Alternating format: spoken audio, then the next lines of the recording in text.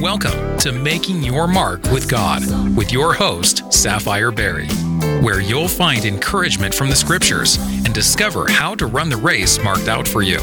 Now, here's Sapphire.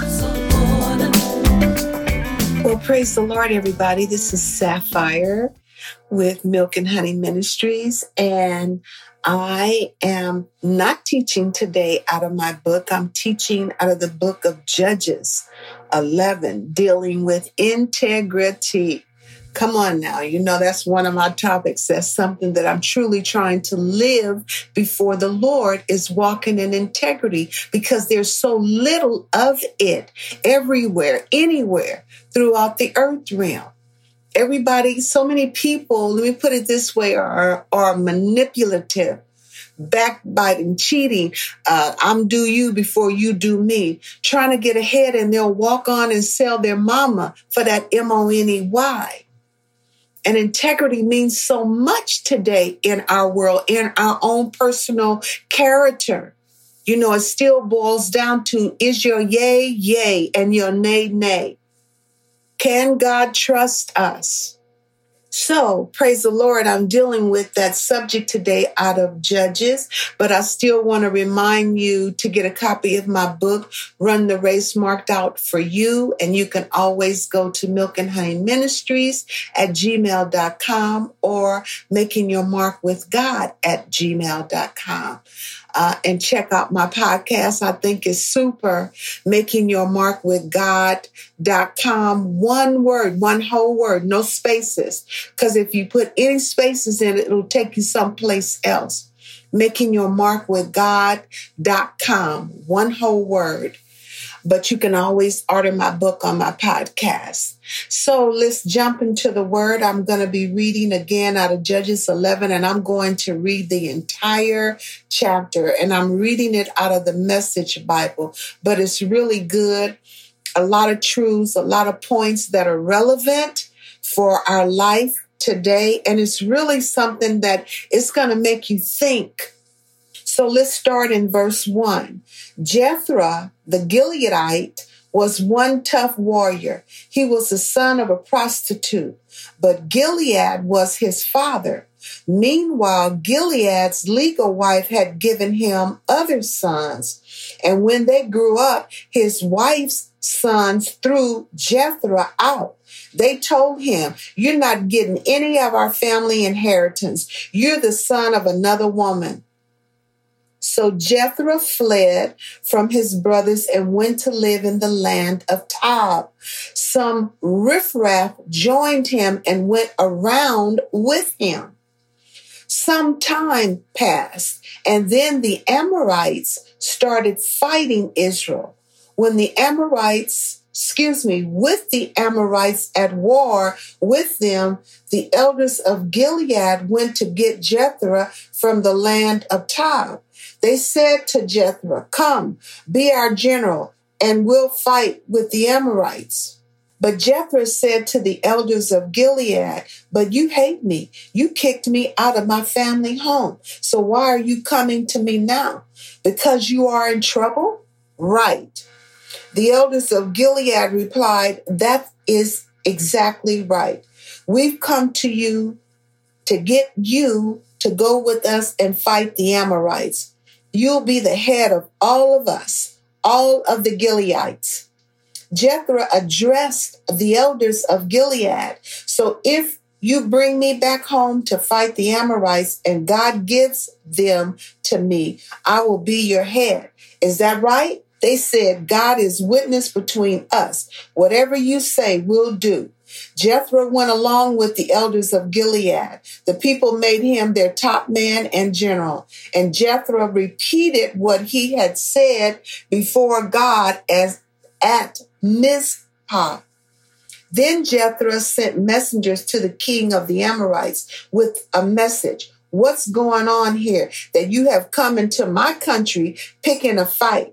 The king of the Amorites told Jethro's messengers, "Because Israel took my land when they came up out of Egypt, from the Arnon all the way to the Jabbok and to the Jordan. Give it back peaceably and I'll go." Jethro again sent messengers to the king of the Amorites with the message. Jethro's word. Israel took no Moabite land and no Amorite land. When they came up from Egypt, Israel went through the desert as far as the Red Sea, arriving at Kadesh. There Israel sent messengers to the king of Edom, saying, "Let us pass through your land, please." But the king of Edom wouldn't let them. Israel also requested permission from the king of Moab, but he wouldn't let them cross either. They were stopped in their tracks at Kadesh. So they traveled across the desert and circled around the land of Edom and Moab.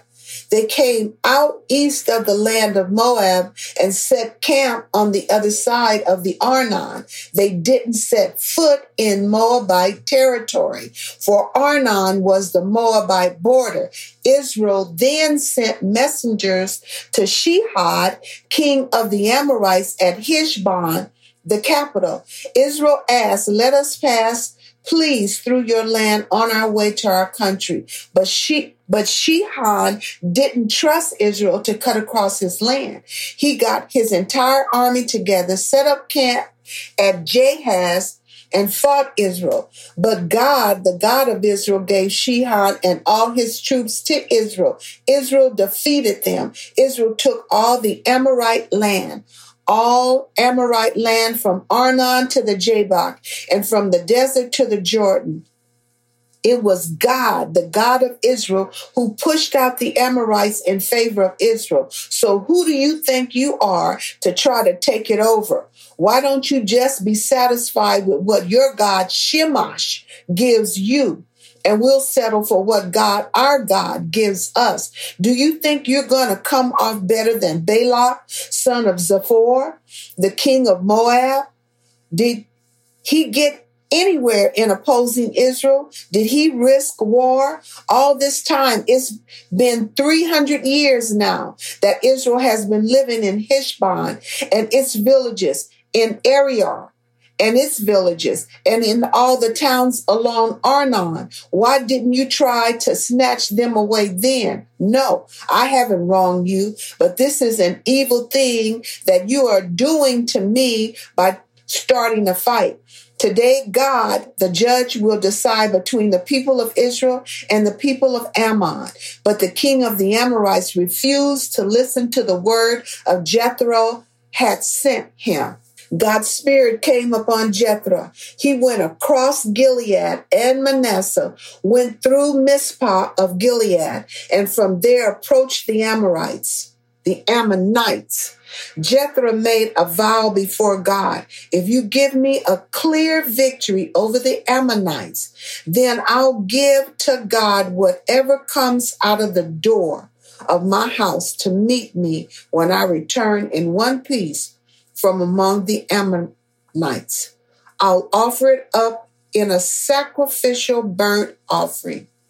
Then Jethro was off to fight the Ammonites, and God gave them to him. He beat them soundly, all the way from Ariar to the area around Minnith, as far as Abel Keramim. 20 cities, a massacre. Ammonites brought to their knees by the people of Israel. Jethro came home to Mizpah. His daughter ran from the house to welcome him home, dancing to tambourines. She was his only child. He had no son or daughter except her. When he realized who it was, he ripped his clothes, saying, "Oh, dearest daughter, I'm dirt.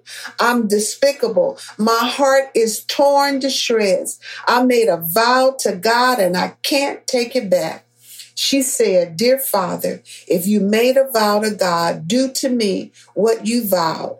God did his part and saved you from the Ammonite enemies. And then she said to her father, "But let this one thing be done for me.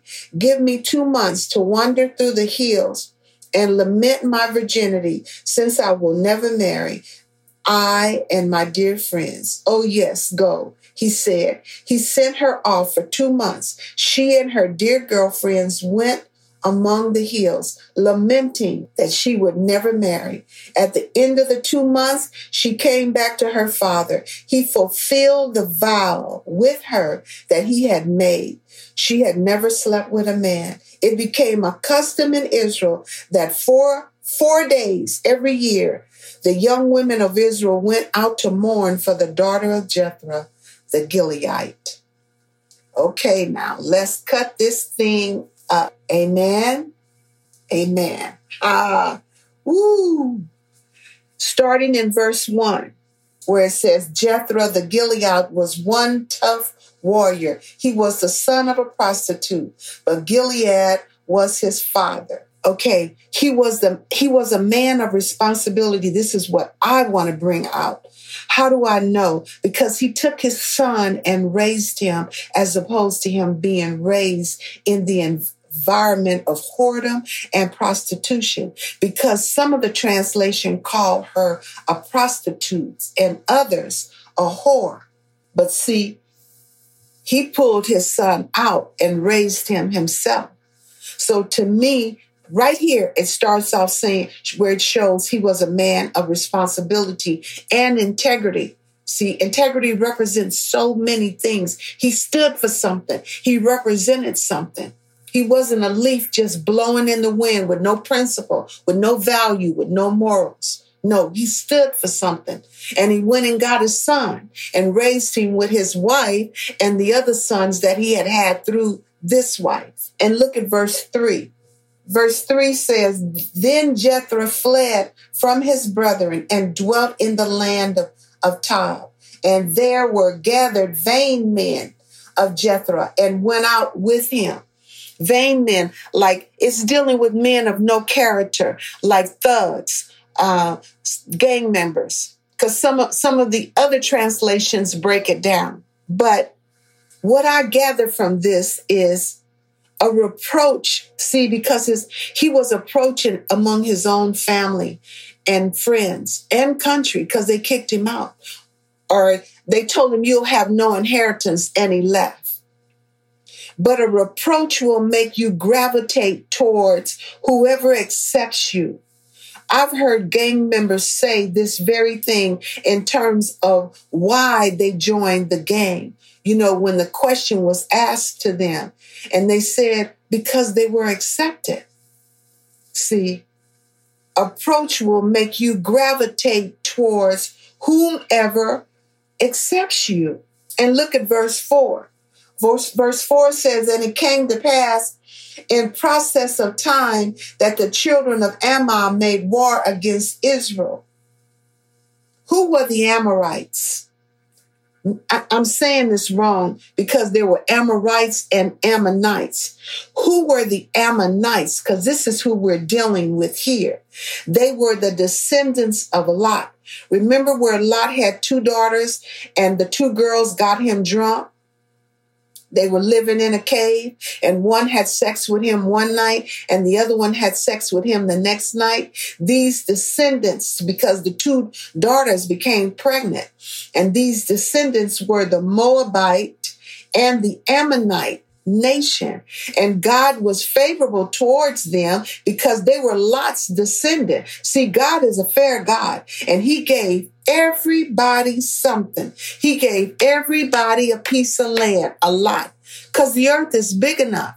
See, if man wasn't so greedy, like Putin right now, killing all these people because he wants to take their land. This is a prime example of greed, like Putin. Man, it's enough land for everybody. Don't you know this world is big enough for the people who are here? Come on now. And God is a fair God. And I want to jump down to verse 7. How verse 7 talks about, and Jethro said unto the elders of Gilead, Did not you hate me and expel me out of my father's house? And why are you come unto me now when you are in distress? and how the Bible talks about there's nothing new under the sun, how people will throw you away, then use you to meet their needs. And he agrees because he wants to go home and, of course, be accepted. So he agrees. And let's examine verse 10. Verse 10 deals with, and the elders of Gilead said unto Jethro, the Lord be witness between us, if we do not so do according to thy word. See, he's calling them out. You're going to make this commitment before God, because if you don't keep it, you got to deal with God about it. And look at verse 11. Then Jethro went with the elders of Gilead, and the people made him head and captain over them. And Jethro uttered all his words before the Lord in Mizpeh. Okay, Mizpeh is where Jacob and Laban made a marriage, a commitment before God. And this city is like labeled or like associated with God, like Israel is today. That God's presence is in that place and he hears, like the God of Israel. How many times do you see in the Bible, Old Testament and New, the God of Israel? God is the God of Israel. Mizpeh was like that during this time. So Jethro, had the elders make the vow before God in Mizpeh. Like, God hears all of this. Come on now, where your word is yea and you mean yea and you're sticking by yea. You're not being double-minded and all over the place, because the Bible says a double-minded man is unstable in all his ways. Come on now. Integrity means something. Our word means something. And let's jump down to verse 24. Verse 24 says, will not thou possess that which Shemesh, thy God, giveth thee to possess? So whomsoever the Lord our God shall drive out from before us, them will we possess. See, whatever God has given us, we're going to keep it and fight for it. Hear me now. This principle also applies today. God has given us a lot. There is a lot for us. There's something God has set aside for us. If you belong to him, come on now. I just quoted it. There's nothing new under the sun. If he was faithful to them, then don't you know that he's faithful to his people today? The Bible says that God is a God that changeth not. If he was faithful then, he's faithful now. See, that's where it boils down to, do we trust God? Do we believe him? Are we standing on his promises? And if we're standing on his promises and believe him, don't you know he's going to come through for us? Amen. Look at verse 25. And now art thou anything better than Balak, the son of Zippor, king of Moab? Did he ever strive against Israel? Or did he ever fight against them while Israel dwelt in Heshbon and her towns, and in Ariar and her towns, and in all the cities that be along the coast of Arnon? 300 years? Why, therefore, did you not recover them within that time? See, did they try to come against Israel then? No. And had 300 years to do so. Now, what makes you think you gonna do it? He's laying it out. He's telling them. See, you had 300 years to do it and you didn't do it. Now, what makes you think? If it was right and if it was theirs and if it was yours, then why didn't you guys try to claim it during that time frame? And you coming now? No, you lying. And the truth is not in you. And I see straight through you. And if they didn't get no victory, do you think you gonna get it? See, come on now. He warns them. Look at verse 28. See, he warns them. Howbeit, the king of the children of Ammon hearkened not unto the words of Jethro, which he sent him. He warned them, but they blew it off and got defeated. And look at verse 30 and verse 31. And Jethro vowed a vow unto the Lord and said, if you shall without fail deliver the children of Ammon into mine hand, then it shall be that whosoever cometh forth of the doors of my house to meet me when I return in peace from the children of Ammon, it shall surely be the Lord's, and I will offer it up for a burnt offering. So Jethro passed over unto the children of Ammon to fight against them. This eats at my soul because I cannot understand why he would make a vow like that, not knowing who or what would be the first to come out of his door. I know he was coming from a place of pure sincerity, like, Lord, I need the victory here. But God would have honored whatever vow he made as long as he kept it. See, Psalm tells us the righteous cry, the Lord hears and delivers us out of all our troubles. God would have honored whatever vow he made. He didn't have to vow that. And verse 34 says, and Jethro, drop down to 34, and Jethro came to Mizpeh unto his house. And behold, his daughter came out to meet him with timbrels, with tambourines, and with dancing. And she was his only child. Besides her, he had neither son nor daughter.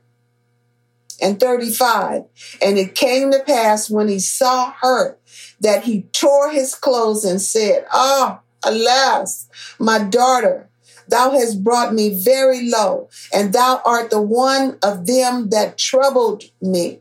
For I have opened my mouth unto the Lord, and I cannot go back. And she said unto him, my father, if thou hast opened thy mouth unto the Lord, do to me according to that which hath proceeded out of thy mouth. For as much as the Lord has taken vengeance for thee of thine enemies, even of the children of Ammon. Woo! Come on now. He was devastated in great misery, pain, hurt, and regret. But in spite of his regret and error, he honored his word to that degree. Come on now, because many would have said, Lord, I made a mistake. Forgive me. But Jethro honored his word and offered his daughter as a burnt offering unto the Lord, which in reality was against the law. See, Israel was not supposed to offer no live sacrifices in terms of people unto God. But Jethro had been in the city of Tob, see, and how the Bible talks about a little leaven will leaven the whole lump. And he made this vow unto God. But what I'm dealing with here, of in spite of what he said and what he vowed, he kept it. He kept it. He walked in integrity before God and offered his daughter as a sacrifice unto God in spite of everything. And I want us to go to Ecclesiastic 5. I want to look at something there because it's so relevant and it's so right on time for everything that has just happened in this story. See, and starting in verse 1, Ecclesiastes 5:1, and I'm reading it out of the King James, he says, keep thy foot when you go into the house of God, and be more ready to hear than to give the sacrifice of fools, for they consider not that they do evil. Be not rash. See, be not rash with your mouth, and let not thine heart be hasty to utter anything before God. And when I look that up, it's undue haste, a lack of caution. For God is in heaven, and thou upon earth. Therefore let thy words be few. For a dream cometh through the multitude of business, and a fool's voice is known by multitudes of words. When thou vowest a vow unto God, defer not to pay it, for he have no pleasure in fools. Pay that which thou hast vowed. See, Jethro did that. He vowed unto God and he paid it in spite of the pain and the regret and the hurt. And the agony. Come on now. And the devastation, because it was his child, his only child, who came out to meet him and greet him. See, and Ecclesiastes 5 says, 5:5, better it is that thou should not vow than that thou should vow and not pay. Suffer, meaning allow not thy mouth to cause thy flesh to sin. Neither say thou before the angel that it was an error. Wherefore should God be angry at thy voice and destroy the work of thine hands? Come on here, somebody.